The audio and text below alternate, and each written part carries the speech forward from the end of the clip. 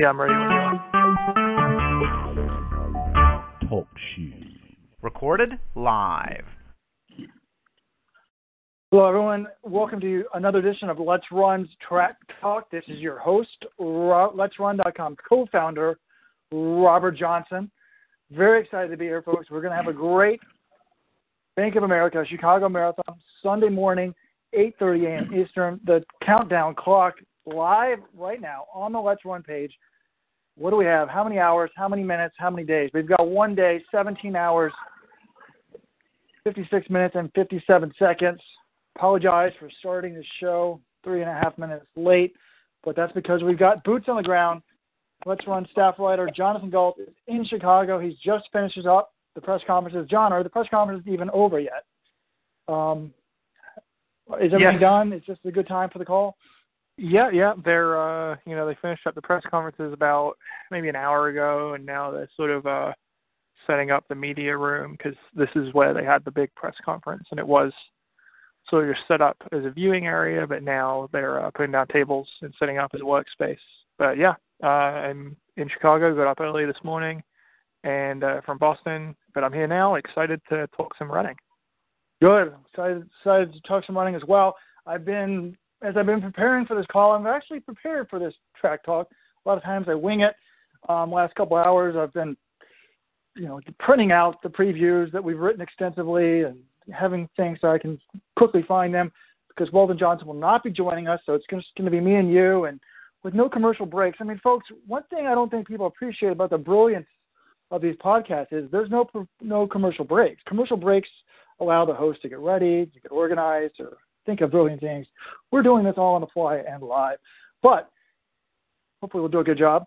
But John, before we get to Chicago, the news may have broke. We have bigger things to talk about. The news may have broken while you were at the press conference. I'm not even sure if you're aware of it. It may not be quite as instrumental to you or me because how old are you? You're about 20, late 20s? John? Hello?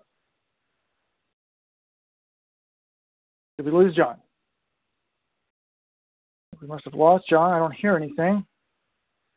Or did people lose me? Oh, wait, John's been muted. John, are you back? Sorry, I dropped the call, and then I had to call back in. Very good. What's the big news that I missed?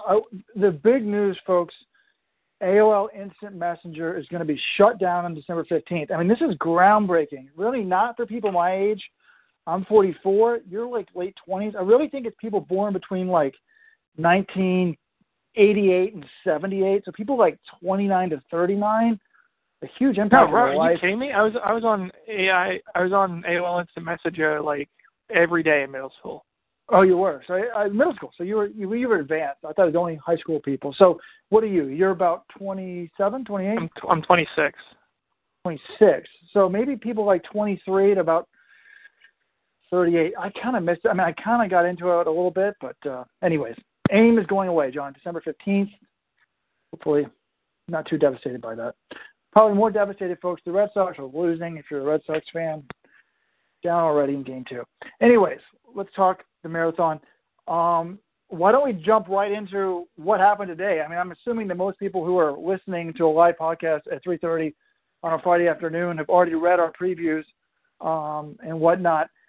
So we extensively previewed the race. To me, the things that we haven't talked about, really the only athletes, what we're going to find out today at this press conference is what type of shape are the foreigners in. We didn't get a chance to talk to them as we worked on our previews. And other people, we talked to a lot of the key Americans, but the two Americans we hadn't talked to were the Nike Oregon Project members, Jordan Hasay and Galen Rupp. And obviously, being an American-based website, they are the two biggest stories in Chicago this year.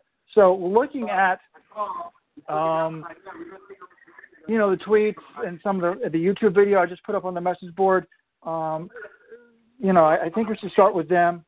Do you want to talk women, Jordan Hasay first, or do you want to talk Galen Rupp first, John? Let's start with Rupp. That's what the people want to hear about. Sometimes save the best for last, so let's go with Rupp. So Rupp obviously has run 3 marathons in his career. All 3 have been fantastic. First place at the Olympic trials, third place in the Olympics, second place in Boston. I mean, nothing to discount there on that front. But, you know, the only knock on that is his PR is 209.58. He picked Chicago, which was a surprise to some. I think some people thought he would go to, you know, New York, considering Salazar, his coach, made his name there.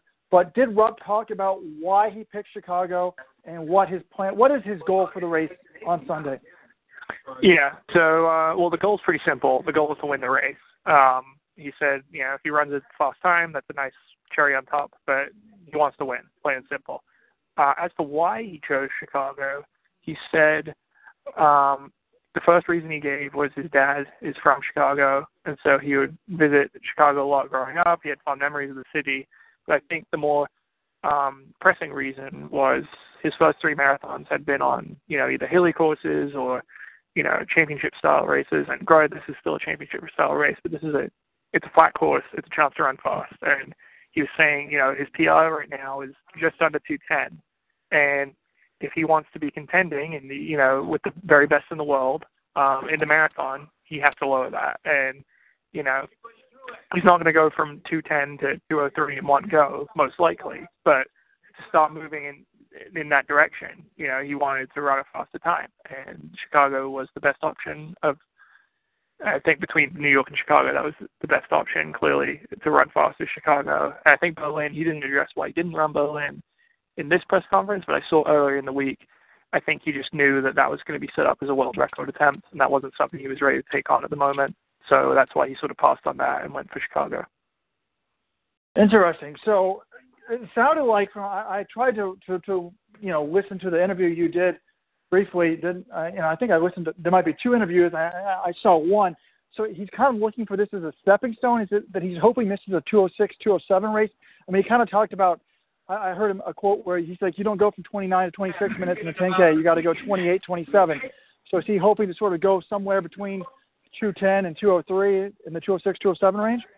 I think 205 or 206 is what he said he'd be happy with. But, you know, I did ask him, I'm like, well, you know, would you be the one to sort of push in the middle of the race if it's going slow? And he didn't answer. He basically said, well, I don't want to give away my strategy, but my sense from talking to him is that he is going to he's not going to be the one dictating the race in the early stages. If it goes fast, he'll be happy to go with it. But if it doesn't, he's just going to go with the flow, and whatever happens, happens. Now, I'm assuming someone asked the $10,000 question. How was his build-up? I mean, if you look at it, sort of, you know, just at the 2 races that he won, he won the U.S. 20K, and then he also won the Philadelphia half. So undefeated is the good news. The bad news is he didn't run particularly fast in either race. Now, it was warm in both races, not ideal conditions, but I think it was 62-18 at the Rock and Roll Philly half. You know, that is not a very good time for someone of Rupp's credentials. What did he say about that race, if anything, and what did he say about his build-up for this marathon? Yeah, so the races specifically, he said Philly, he just was like, it was really hot. There was just not good conditions for running fast, and he was, you know, he's normally a good heat runner, and he did win the race, but he was saying just this isn't, it wasn't good to run fast. And so, you know, it definitely had an effect on his time.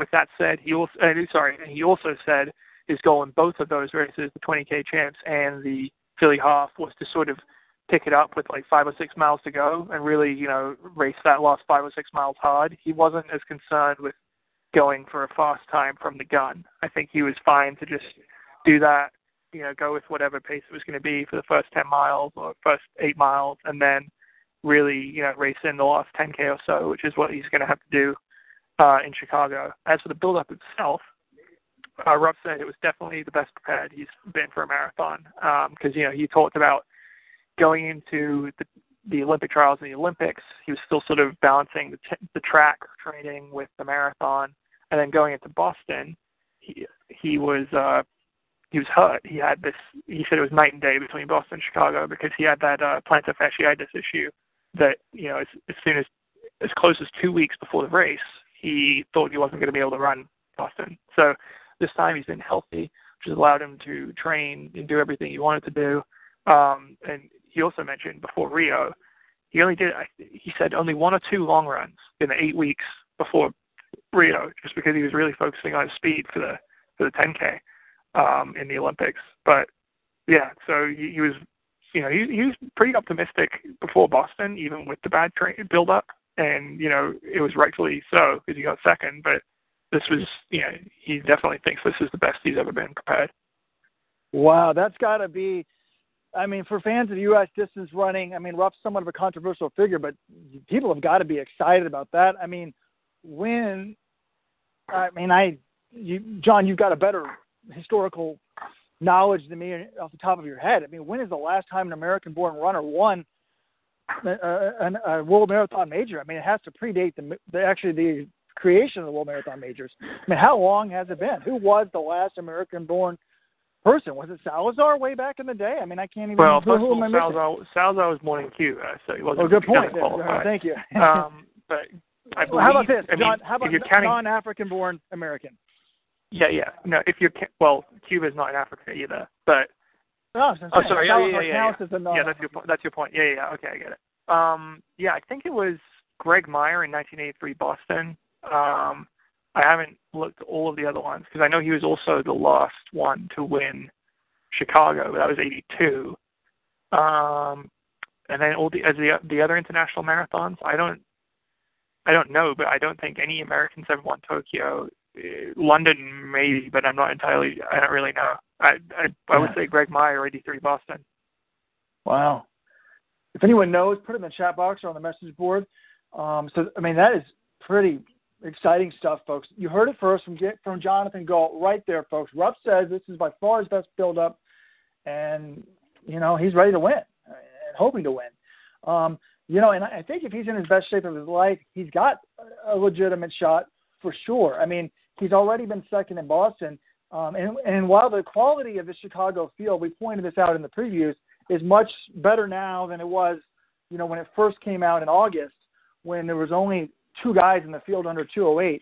Now, if you count Rupp as a medalist, we have a stat on Let's Run. The only people who have won a World Marathon Major since 2013 on the men's side are people who either have won a medal at a Worlds or Olympics or someone who's broken 2:08. And if you look at that, if you count Zersine today, says 2:06 from the Nike Sub-2 event, I think there's 9 potential winners. But that's probably less than what was in Boston this spring. Probably pretty similar. Maybe Boston had 1 or 2 more, but definitely less than what would be in the Olympics, I would think. So, he's certainly got a good shot there. And I think a lot of people want to see a legitimate time. And there was fear that, the weather forecast for Sunday has been iffy for ever since people started looking at it about 2 weeks out. I've just printed off, fresh off the printer, the hourly forecast, not looking too bad. So the race time there is 7:30 Central, correct? So 7 o'clock, the projected temperature is 57, 8 o'clock, 58. So the high on Sunday is going to be 77 degrees. But in the morning, it's still going to be cold. It's pretty cool. It's going to get warming up, afternoon. But 8 a.m., 58, 9 a.m., 61. This race should be over by 10 a.m. for Rupp, unless he's having a 2:30 disaster, 65 degrees. So it's going to definitely be warming up, as they're finishing. But they also have a nice tailwind. The wind looks like 6 to 7 miles per hour out of the southwest. And that's the last 2 miles of the race will be behind them. They'll have a tailwind because the race goes from south to north over the last 2.5 miles. So did people talk about the conditions today? Did that come up in any interviews with Rupp? Yeah, most people weren't that worried about it. I mean, Rupp knows he's a good warm weather runner, and so he, we asked him about that. I'm trying to think if I asked him about it or not. He was fine with it. He's like, whatever the conditions are, I'm going to be fine with it. But he's done his normal hot weather prep just in case. So that's running in treadmills and cranking the heat up inside, or running with extra layers. And Jordan Hussein actually said she generally is used to warmer temperatures just being a California girl. So when she's in Portland, she says she usually bundles up and has a padded vest or a woolly hat on even when it's not that cold. So she says 50s for the start and low 60s at the finish. That's not going to bother her at all. So they both seem pretty optimistic, and everyone else I talked about it, no one was really worried about it. Yeah, it looks like. Sorry, I've got a little bit. My brain was thinking of the next question, and I guess I want to know where I want to go. John, I was very impressed. You asked the question that has been hot on the message boards all day. What the heck was Galen Rupp wearing in his last workout? The Nike Oregon Project sent out a tweet earlier this week. Rupp was in a vest. It looked like a high-end sort of, vest that you might wear to coffee somewhere.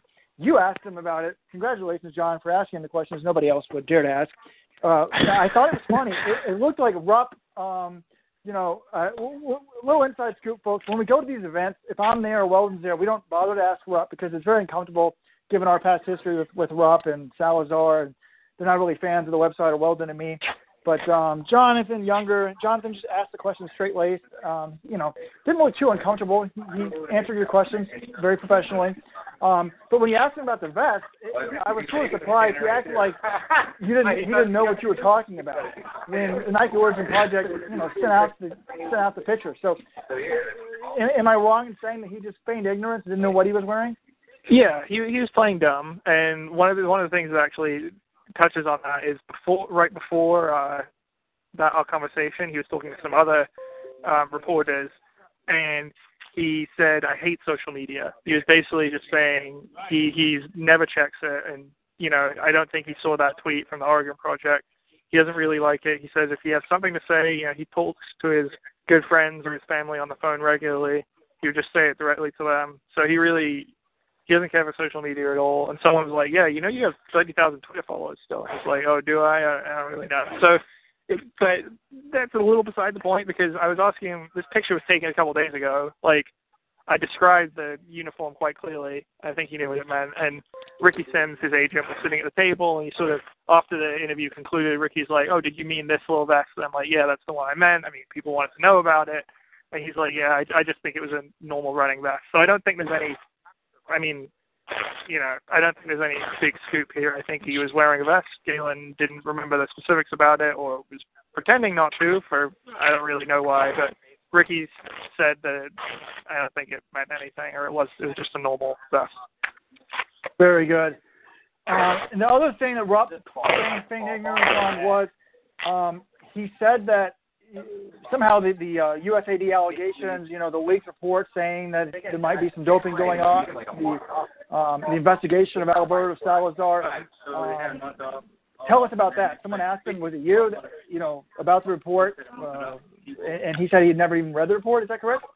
Correct, yes. So he was asked about it yesterday by Kahal Benahi of Runner's World, and he said he'd never read the report.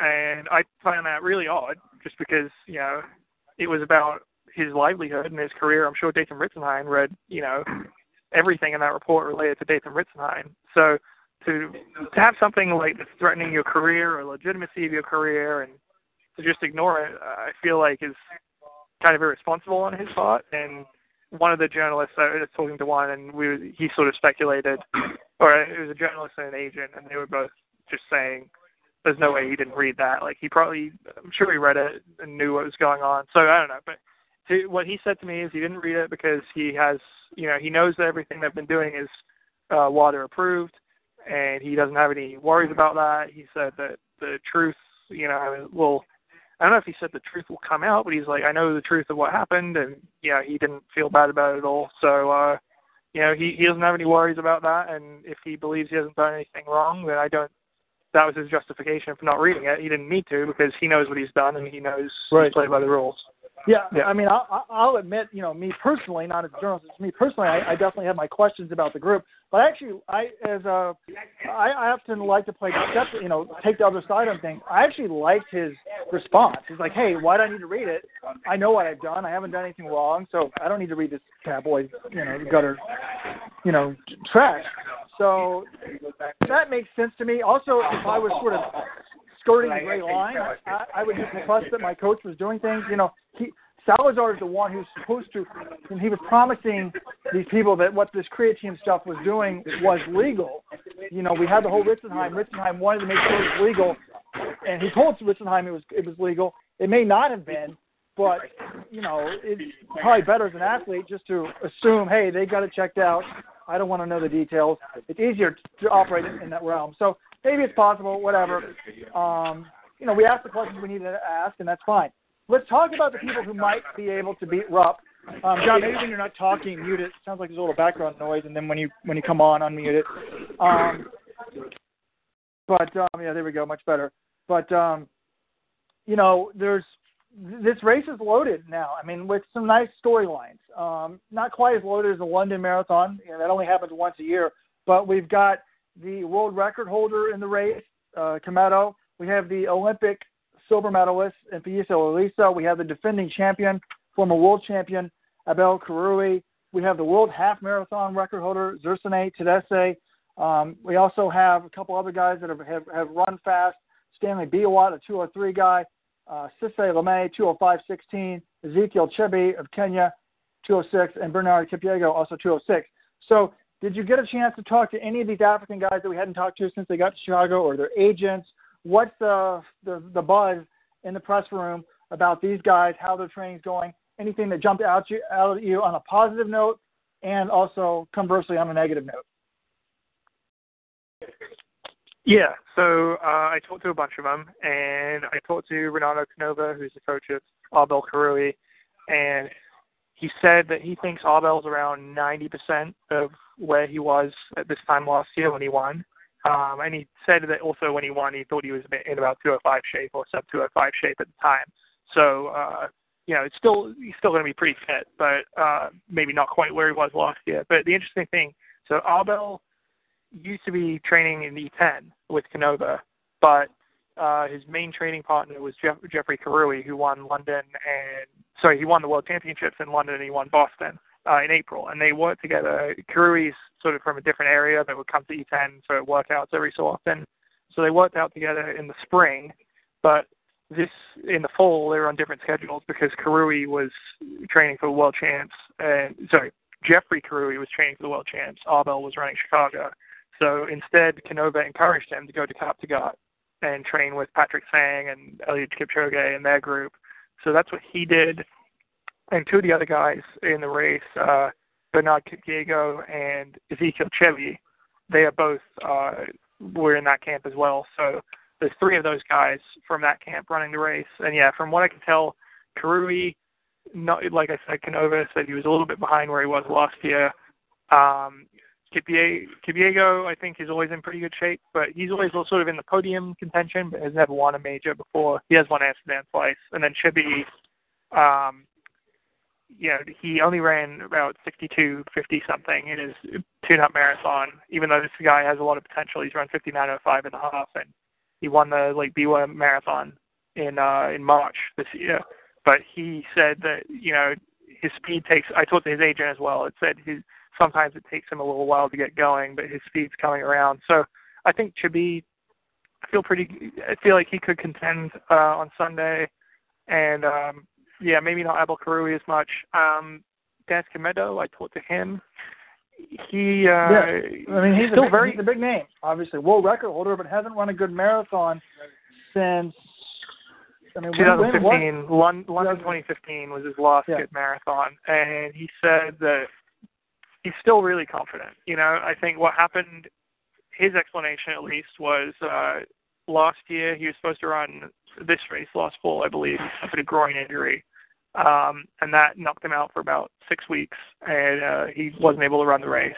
And then last spring, he was supposed to run Boston, but he fell in training, and apparently, according to him and the woman for his management company who was there at the table, they said that his training had gone very well before, up until that point.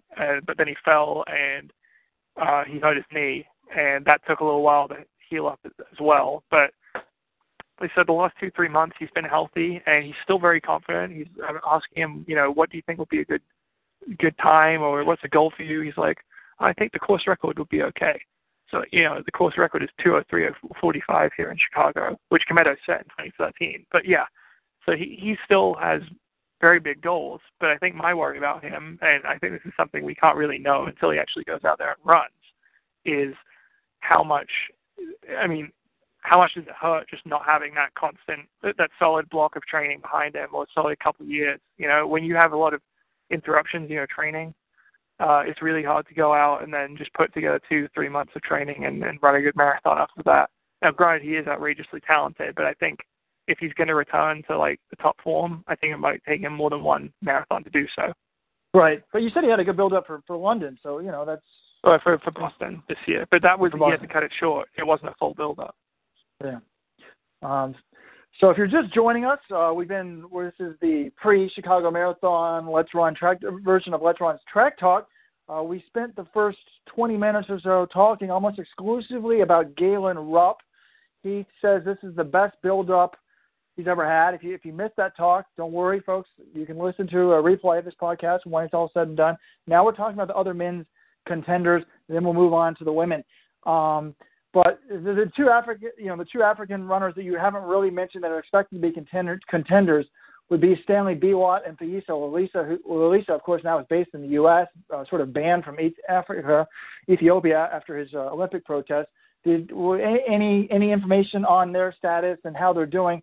Lilisa, has run some nice prep races, to indicate that he's in decent shape. I mean, he was first in the Bogota half in 64:30 on July 30th, and then he ran 61:32 at the Great North Run on September 10th. But he fell in that race at the start, so that's he definitely probably would have been under 61 if he hadn't been trampled at the start. So, did you talk to either one of those guys today? I did not, unfortunately. Lisa's English just isn't very good, so I didn't get a chance to go to him. I was talking to some other people, and Biwott, by the time I had worked my way through some of the agents and other athletes, he had left. So didn't really get any insight. Don't have much to offer on them, I'm afraid. There you go, folks. There is reason for Let's Run for Robert Johnson to still work at this company. Oftentimes I go to try to talk to the Africans and nobody else is talking to. It's amazing. You'll be in these press conferences, particularly in Boston, where they do it all in 1 hour. It's impossible to talk to everybody, but there'll be like a 204 African and no one's talking to them. So I'll run over there, but that's like when John and me are in the same room. Folks, I forgot to buy my plane ticket. Actually, that's not really true. With a baby on the way, I want to save the money. I was going to buy a plane ticket when it was like $200, then it went to $400. I've been spending money on these African pieces. Ethiopian journalists, they're charging 46 cents a word. So can't do it all. So I guess it's good to have a little bit of intrigue. Reminds me of the marathon, 15, 20 years ago when you barely even knew the PRs of the people in the field. So, it'll be interesting. If you look at Biwott, he has not been running well recently. I mean, he was second in London in 2016. That was fantastic. But then he was a DNF in the Olympics, DNF in New York, and I don't think he did a spring marathon, right? He scratched from London this spring with a hamstring issue, and then he only ran 65:54 for the half in that Bogota race, which Lilisa won. So I would think he's sort of a wild card if he's going to get back to his own form. But it's good to hear, if Karubi's not in quite the shape that he used to be, at least Kimetto is talking big. We know Lisa's in pretty good shape. And that was one of the things. I mean, if Rupp wins this race, it's going to be epic, but I want to feel like he earned it. I didn't want there to be 2 or 3 Africans, all of them are off their game, and Rupp wins it sort of by default because he's the only guy that's in 208 shape. I want him to be in 206 shape at a minimum to have to win this race, and it looks most likely that that'll be the case. It's often hard to know, though, because as I told John, I was texting John as he was on the plane this morning. I was like, you try to get the scoop. And I said, you might want to talk to their agents because so many of these guys from Africa, you're like, what's your goal for the race? And they look at you stupid, like, to win it, of course. They talk big, even if they're not necessarily in shape. So we've talked a lot about the contenders for the win. But let's talk about some of these other Americans. I mean, you did a great job, John. Fantastic piece on the other Americans not named Galen Rupp in the men's race. Luke Pescadra, Jeffrey Eggleston, Aaron Braun, Diego Estrada, Bumbalo, Chilenga, Noah Drawdy, and Chris Derrick making his debut as is Chilenga. Actually, it's a debut for Chilenga, Drawdy, and Derrick. We'd already talked to them on the phone or via email or whatever in the preview, but did you bump into any of them today? Get any more insight on the other Americans not named Galen Rupp? I spoke with a couple of them briefly, but I wasn't nothing. I don't think I recorded any of the, apart from Chalanga. I guess that's the one guy I can add some insight on, because the reason I spoke to everyone else beforehand was so that I would have time to talk to everyone else in the press conference, because they only give you an hour and a half, but everyone's there pretty much at the same time. So that's why I wanted to get some of the Americans out of the way early. But yeah, Chalanga seemed, I think he seemed pretty pleased with how his build-up had gone. He said he was doing a lot of miles. He said he got over 140 a couple times, and he felt like he was handling the training pretty well, running 140 miles a week. And one of the things I thought was interesting, he knew that there were high expectations for him coming out of college, because he ran 27:08, and then he ran 13:04, I think, a couple years after that, and he knows that people look at him and expect something big out of him with those PRs. So he said, for his first marathon, he doesn't really know. He just wants to finish like most people. He doesn't really know what to expect. But they were asking him about his brother Joshua, who was a 2:07 marathoner, and Sam, was saying, yeah, I think I can be better than he was one day. He's like, my PRs are faster at 5K and 10K, so why shouldn't I be a faster marathoner? So I think he's thinking big down the road, but I think for this one, he's trying to be a little cautious. Yeah, Chalanga, those are the people, the young fans of the sport may not realize he was basically Galen Rupp before Galen Rupp. He owned Rupp early in Rupp's college career. I think Chalanga won, 2 NCAA cross titles, was fantastic. Then as a pro, really didn't do a whole lot. And then sort of in the last year or two has sort of been rejuvenated by Scott Simmons' group. And it's interesting to note that in the New Haven 20K, Chalanga was 12 seconds behind Rupp. So, it was a tactical race, but, 12 seconds over 20K, the marathon's only 42.2K. So if he can run within a minute of Rupp, he's going to have to be happy with that. And in terms of, American performances, no, on a records eligible course, only a very limited number of Americans, I think it's 12 Americans, have broken 2:10 in the history of the United States on a records eligible course. It's more, if you look at any conditions, any course, it's 18 Americans have done it. But, if Chalanga's saying 2:07, there's only 3 Americans that have ever run under 2:08. Ryan Hall, Khalid Kanuchi, and Dathan Ritzenheim. So Ryan Hall, 2:04.58 in Boston, wind-aided. He ran a 2:06.17 in London. Khalid Kanuchi, of course, was Moroccan-born, had the world record for Morocco, and then also got it for America, 2:05.38 is his American record. And then Ritzenheim, 2:07.47. So if we get a new guy under 2:08, it's going to be fantastic for Americans, chances moving forward for more medals. I will say Diego Estrada also threw out the 2:07 number. He said they were asking him about what he wants to do. He wants to be on the 2:10. I applaud Estrada, who's run 60:51 for the half marathon, so he's a good half marathoner, but he really thinks he can be a great marathoner, and I think he's not afraid to go for it and try to run that fast. So I think he'd like to break 2:10 on Sunday, and he said, if you put me on Monza, I know I could run 2:07. So he's not lacking for confidence. A lot of talking big, says he can do 2:07. And there you have it, folks. The key, it's weird. If you actually look at the all-time U.S. list, 3 of the top 6 fastest in American history are not American born: Kanuchi, Keflezighi, and Salazar. And, it looks like that can continue. Estrada, of course, is born in Mexico, Chalanga in Kenya. So it'll be interesting to see, what happens on that front. I think that it's a really interesting group from American fans' perspective, because you have Rupp contending for the win, and then you've got all these other Americans that certainly could be under 2:10, and then even others that in the 2:10 to 2:12 range. So a lot of storylines to be followed. We actually, looking at the chat box, folks, if you have questions, put them in the chat box or on the Let's Run forum. Texas Runner Girl, I think she might work for Nike. She said that the Rupp vest is a standard, or actually Guest 5. It's a standard Aeroflot vest. There's a link to it. You can actually purchase Rupp's vest, folks, right now on the Nike store. Let's see how much it costs, folks. $180. $180. You can be dressed just like Galen Rupp.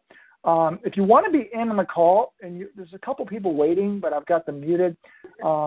Why don't you send me a text, 607-227-3625, 607-227-3625. No, Ricky, give me out your phone number, Robert. I'll unmute you. John, that's a burner phone. Don't worry about it.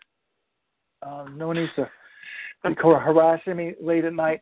Anyways, so I think that's enough for the men right now. Let's move on to the women. And obviously in the women's race, we've got the big two. And let's start with the two-time defending champion, Florence Kiplagat. She, two-time defending champ, a 2:19 marathoner. Normally when you have that, you're the favorite. What is there not to like about Miss Kiplagat? She's fantastic. She's run fantastic in Chicago. Didn't run great in London, only 9th this spring, 2:26. But the pace there was so ridiculous in the first half that, I think you and I are reading too much into that. But she's not the favorite because Tirunesh Dibaba, probably universally regarded, I think there's some debate, but in my mind, the greatest women's distance runner in history, who ran 2:17.56 in London, didn't even win the race. That was only good for second. But she's run 2 marathons, 2:20 in her first, 2:17 in her second. She's in the field. She has to be considered the favorite. What do they have to say today, John? Yeah, so I didn't talk to Kiplagat specifically because she had left by the time I finished wrapping up with some of the other top stars, but I did talk to her coach, Renato Canova, and he had the same thing to say about Kiplagat as he did about Abel Karui. Basically, he thinks she's about 90% of the shape that she was at when she won last year. Now, granted, she ran, 2:21 here, which is a really great time. So 90% of that is still pretty good, but 90%, that's not going to beat Dibaba, even if Dibaba's at 90% of Florence Kiplagat is not going to be 80% of Tirunesh Dibaba. And the bad news for Kiplagat is I talked to Dibaba's agent, Mark Wetmore, and he said she's in pretty much the same shape she was in heading into London. That was his opinion. And she mentioned on the dais when they were giving the press conference, but she thought she was hoping to improve her time, is the word that came through the translation. And, I don't know exactly what she spoke because her original response was in her native tongue. But, when you're talking about running a personal best, which is what it seemed like she was hinting at, that would be obviously 2:17, which would be the third fastest marathoner ever. So she definitely, I think her camp feels good about her fitness, and I think if they do, she's probably going to win this race no matter what Kiplagat does. Wow. Dibaba, there you heard it from John Galt, in shape, wanting to improve her time. The Chicago course record, which, of course, Weldon Johnson held rabbit, 2:17 something for Paula Radcliffe back in the day, could go down. That would be interesting. And obviously, I think, we have the stat that we've come up with on Let's Run of the potential winners, looking at all of the winners of the World Marathon Major since 2013 when Tokyo joined the fold. Every single woman has broken 2:24 or won an Olympic medal when they won a major, except for the most recent woman who won in Tokyo, but we're sort of discounting that because she's the training partner of a doper. So, we talked about the potential winners, people that have broken 2:24. There's only 3 others. Madia Perez of Mexico, 2:22:59, but that's from a long time ago. And then Jordan Hissay, 2:23 flat, and then Valentin Kipketer, 2:23:02. When we broke that down sort of on the website, I had big reservations about Hissay. And I sort of wrote that part about Hissay, and I was just going by the stats. Everyone thinks, Jordan ran 2:23 flat. Of course she's going to beat that time. And what we did in the women's preview was look at the 13 fastest women in history. Jordan Hissay, 2:23 flat. We got to appreciate as American fans, how good that was. She's the 13th best women's debut marathoner in the history of the world. Very impressive. But of the 12 women that have run faster than Hasay, debuted faster than Hasay, only 4 of them have ever beaten their debut time for their careers. Now, some of them are still running. So, like Wurtness Degefa, who is just ahead of Hasay, she still hasn't run a second marathon. So, but still, I mean, even if you look at the men, the top 10 fastest men's debut people in history, only 3 of them have run faster than their debut. So people say, oh, it takes time to get good at the marathon. Not necessarily. I mean, Rupp won the Olympic trials in his first marathon. He got third in the Olympics in the second marathon. So people think, a lot of people, I think the casual fan thinks, of course, Hasay is going to run faster. Personally, I'm not so sure, mainly because I think that race was so good for her. I mean, nothing in her career indicated she would ever run a 2:23 flat marathon and get top 3 at a World Marathon Major until she began her Boston build-up and ran that 67-minute half marathon. Then you thought, wow, she could definitely break 2:25, and she did it. But what concerns me now is that was an A++ race. How do you equal that again or top it? And then if you look at her prep races, they haven't been good at all. I mean, she's run over 70 minutes at the Philly half. So, John, what did she say about her training? Did she have any excuses for the poor times she had in Philly? Yeah, she said she's been doing a lot more. Basically, she's just taken on more in this build-up because Boston, the build-up, they were a little cautious about it just because they didn't know how she was going to handle it. I think they wanted her to go into prep races rested so that she'd be ready to run well in them, and that also would give her sort of a mental boost going into Boston to know she's fit. This time around, she kind of knows what it takes to get to that level, and so they asked a little bit more of her. She was running, I think, pretty close to the mileage, but I think her long runs were a bit longer. And she said about the races themselves, she backed off in the spring before the half marathons, but she didn't back off for these ones. She went into them, off of a heavy week, and she hadn't, backed off a long run or anything like that. And she said out to Philly, she ran the race and then did 7 more miles, a 7-mile tempo after the race, basically continuing the effort. So she's like, yeah, I didn't run quite as fast, but it's because I had a lot more mileage in my legs. But she said overall she felt this build-up went even better than the one it did for Boston, and she thinks she's hoping for a PR and maybe a hefty one on Sunday. I mean, the news is getting better and better for the American fans. I mean, both Rupp and Hasay say this is the best build-up of their lives. They're clearly contenders. While I think that Rupp, clearly with his Olympic medal, second in Boston, is a better marathoner, even on than Jordan Hasay, sort of in terms of performances. I think Hasay has a much better chance of winning, only because women's running is just nearly as deep as men's. Hasay already is the 88th fastest woman in history. That's sort of the equivalent of a 206 low person on the men's race. And by the way, no non-African born runner has ever broken 206. So if Rupp ever does that in his career, particularly if he does it on Sunday, it's quite an accomplishment. Ronaldo da Costa, I think it's 206.05. It's the fastest by a non-African. The Japanese record and the American record are almost identical. It's like 206.15 and 206.17. Not American record, American-born record for Ryan Hall on our standard record eligible course. So, those are the things to think about. But it's just not as deep. So on the women's race, if Dibaba and Kiplagat fall or something, then it's sort of wide open, like who's going to win. And, I sort of discounted Valentin Kipketer in the women's preview a little bit. And to me, one person who would not meet our criteria of having a sub-224 person, but if you're looking for a long shot pick, and I tried to find betting odds, I've got an online account at Bovada. I cannot find betting odds for the Chicago Marathon.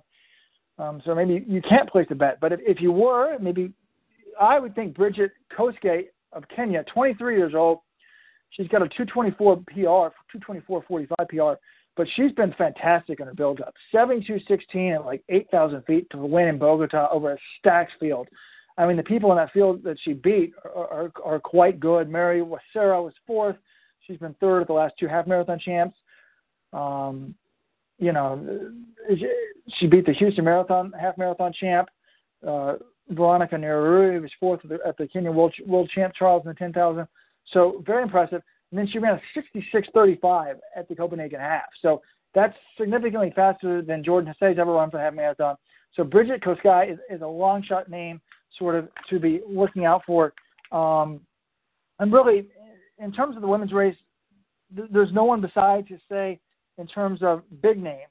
I mean, but you've got a couple women that are probably hoping to break 2:30. Becky Wade, 2:30.41. Dot McMahon, 2:31.48. Because, you know, 2:30, people are always trying to equate sort of men's and women's running. You know, like a lot of women are like, why don't we have the equivalent of a 4-minute mile? Well, it's just the way it works. There isn't an equivalent of a 4-minute mile.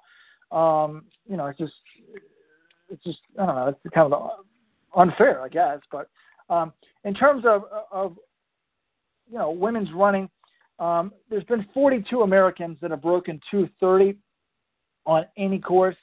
So, you know, that would certainly be an accomplishment. But there's definitely fewer men under 2:10 than there's more women under 2:30 than there are men under 2:10 on that front. But, John, any other tidbits that you got from any of the leading ladies or agents, anything that you want to share that sort of people wouldn't have already read? I'm sure, of course, people have read all of the previews that we've written. Yeah, I think that's about the main one I talked to Bridget Kosgei. She basically said, the interesting fact about Bridget Kosgei, apart from Boston this year, she either won or PR'd in all of her career races on her All Athletics database.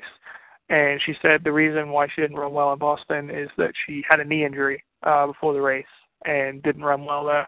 So she said that she's healthy now. Now, in my experience, no athlete has ever been willing to reveal, oh, yeah, I'm actually hurt going into this marathon. Those excuses always trickle out afterwards. So, you know, who's to say who's hurt and who's not going into this race? But she seemed pretty confident that she could do well. Granted, again, like I said, Dibaba's like a dragon in this race. You know, you need to find some sort of dragon slayer or hero to take her down because she's really got just such a massive advantage.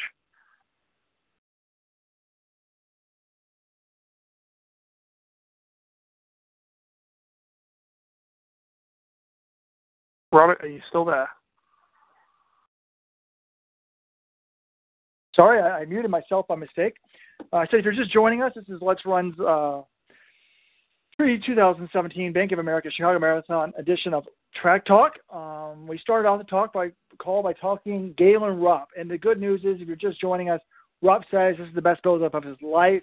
He's picked Chicago. His dad's from Chicago. He wanted to go in there. He's got fond memories of the area, but also he wants to run fast. And, you know, Berlin world record might be too much, 2:03, you know, but if he could chew off something in the 2:05, 2:06, 2:07 range, you know, it sounds like Rupp's not even scared to talk about ultimately being in a 2:02, 2:03 race, which he shouldn't be, I guess, because he's run 26:44 for 10,000. He's the 15th or 14th fastest man in history on the oval. So, you know, he wants to take it a little bit.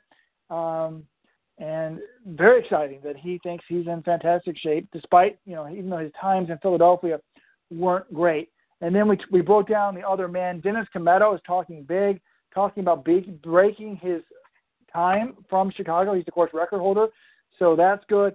The Scoop and Albert Karuri, maybe not quite in the same shape he was in last year, but about 90%. So it should certainly be a compelling race. And then we moved on to the women to talk about Jordan Hasay and Zembe Dibaba. Dibaba talked about improving her PR. So it is going to be a barn burner of a race on Sunday, starting at 8:30 Eastern, 7:30 local time. Weather is not going to be too bad, as we said. 58, 57, 58 at the start. Maybe when Rupp and then finish, probably about 63, closer to 64, 65 when the women finish. John, what am I missing? What else do we need to talk about? I'm sure there's things. We're going to go for an hour. We've got about 5 or 6 minutes left. Any callers, any questions that you have, please put them in the chat box. By the way, John, people are demanding that you prove that you actually are boots on the ground. They want a GPS timestamp, some sort of location to prove. Did they not see the pictures I was tweeting out from the Let's Run account from the press conference? That's your proof right there. Yes, we do have boots on the ground. There's actually, I guess there's no proof that it's Jonathan Gault, but if you actually hear him talking to Rupp, you realize that it's his voice talking to Rupp. That's a good point. That's a good point. Yeah. How about the videos? That's right, yeah. But I did see a computer. They've now got computers that can fake like a president's voice with AI. It's kind of scary. Like maybe 20, 30 years, they'll just make, they can make up a tape to derail your career, like Jonathan Gault 6 tape, something like that. But,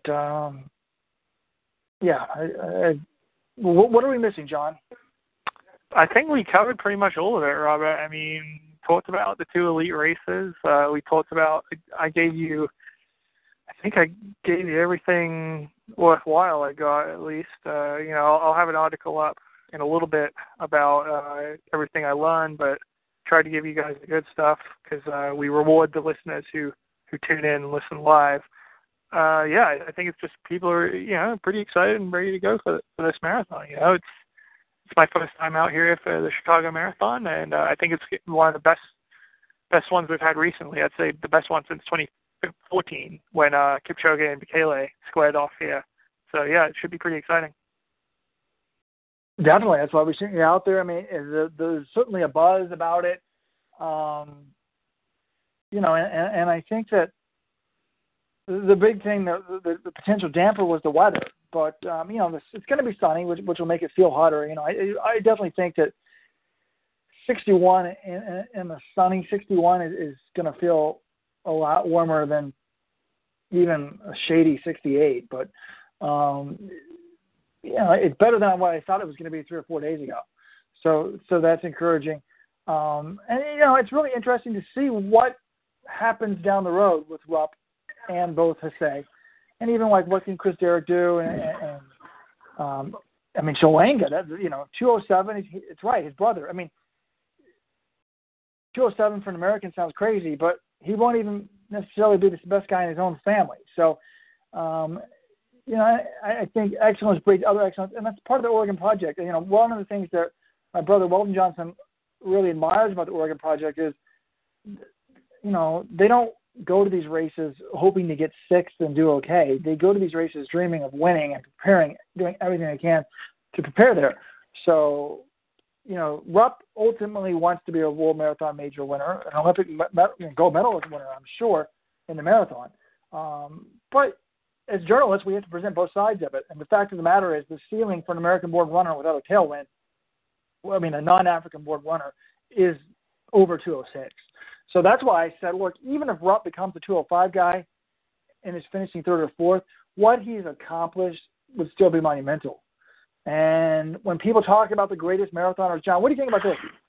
I tell people, American-born greatest marathoner, Frank Shorter obviously is the most accomplished, but if you race Ryan Hall versus Frank Shorter, I think Ryan Hall wins. You think I'm crazy? No, I don't think you're crazy. What was Frank Shorter's PR? It wasn't anywhere close to 206.17. I'm pretty sure of that. So, but it's hard to tell. You put them in a championship race. Frank Shorter he had 1 Olympic gold medal and really should have a second because of an East German doper. So you put them in a championship race. I don't know. Yeah. Shorter's got a lot of know-how, and I feel like it's, you can't discount him. But head-to-head, I don't think Shorter could have ever run 206. Yeah, Shorter's PR is 2:10:30. But, he was pretty fast. He was a 27:45 guy on the track. So definitely not – that's one of the things that always sort of – I like the stats to govern me when I look at running. And the marathoning just improved so much in the last 10 or 15 years, 203, 202, 204. But, what surprises me sometimes is, particularly in these tactical races when there's no rabbits, you look at the times that the Salazars were running in Boston and in the late 70s, early 80s, and they would still be competitive today. So I don't doubt that these guys would figure out a way to run faster. It just, wasn't as important back then. It was about winning and not necessarily running a fast time. So, John, thanks for being the boots on the ground this weekend. Enjoy maybe a day off tomorrow, relax, see some sights. I don't know. Are the Cubs playing there? Maybe catch a Cubs game? No, I checked it out. They have road games this weekend, so they're not home until Monday. John, here's an inside tip from when I'm in Chicago. I think last year you can go find a White Sox bar, and like for every time the Cubs are playing the Nationals, like every time the Nationals score, the price of the beers drop because these people, it's such a big rivalry that they want the Cubs to lose. So if they get behind, the beer prices drop. It's very interesting, actually.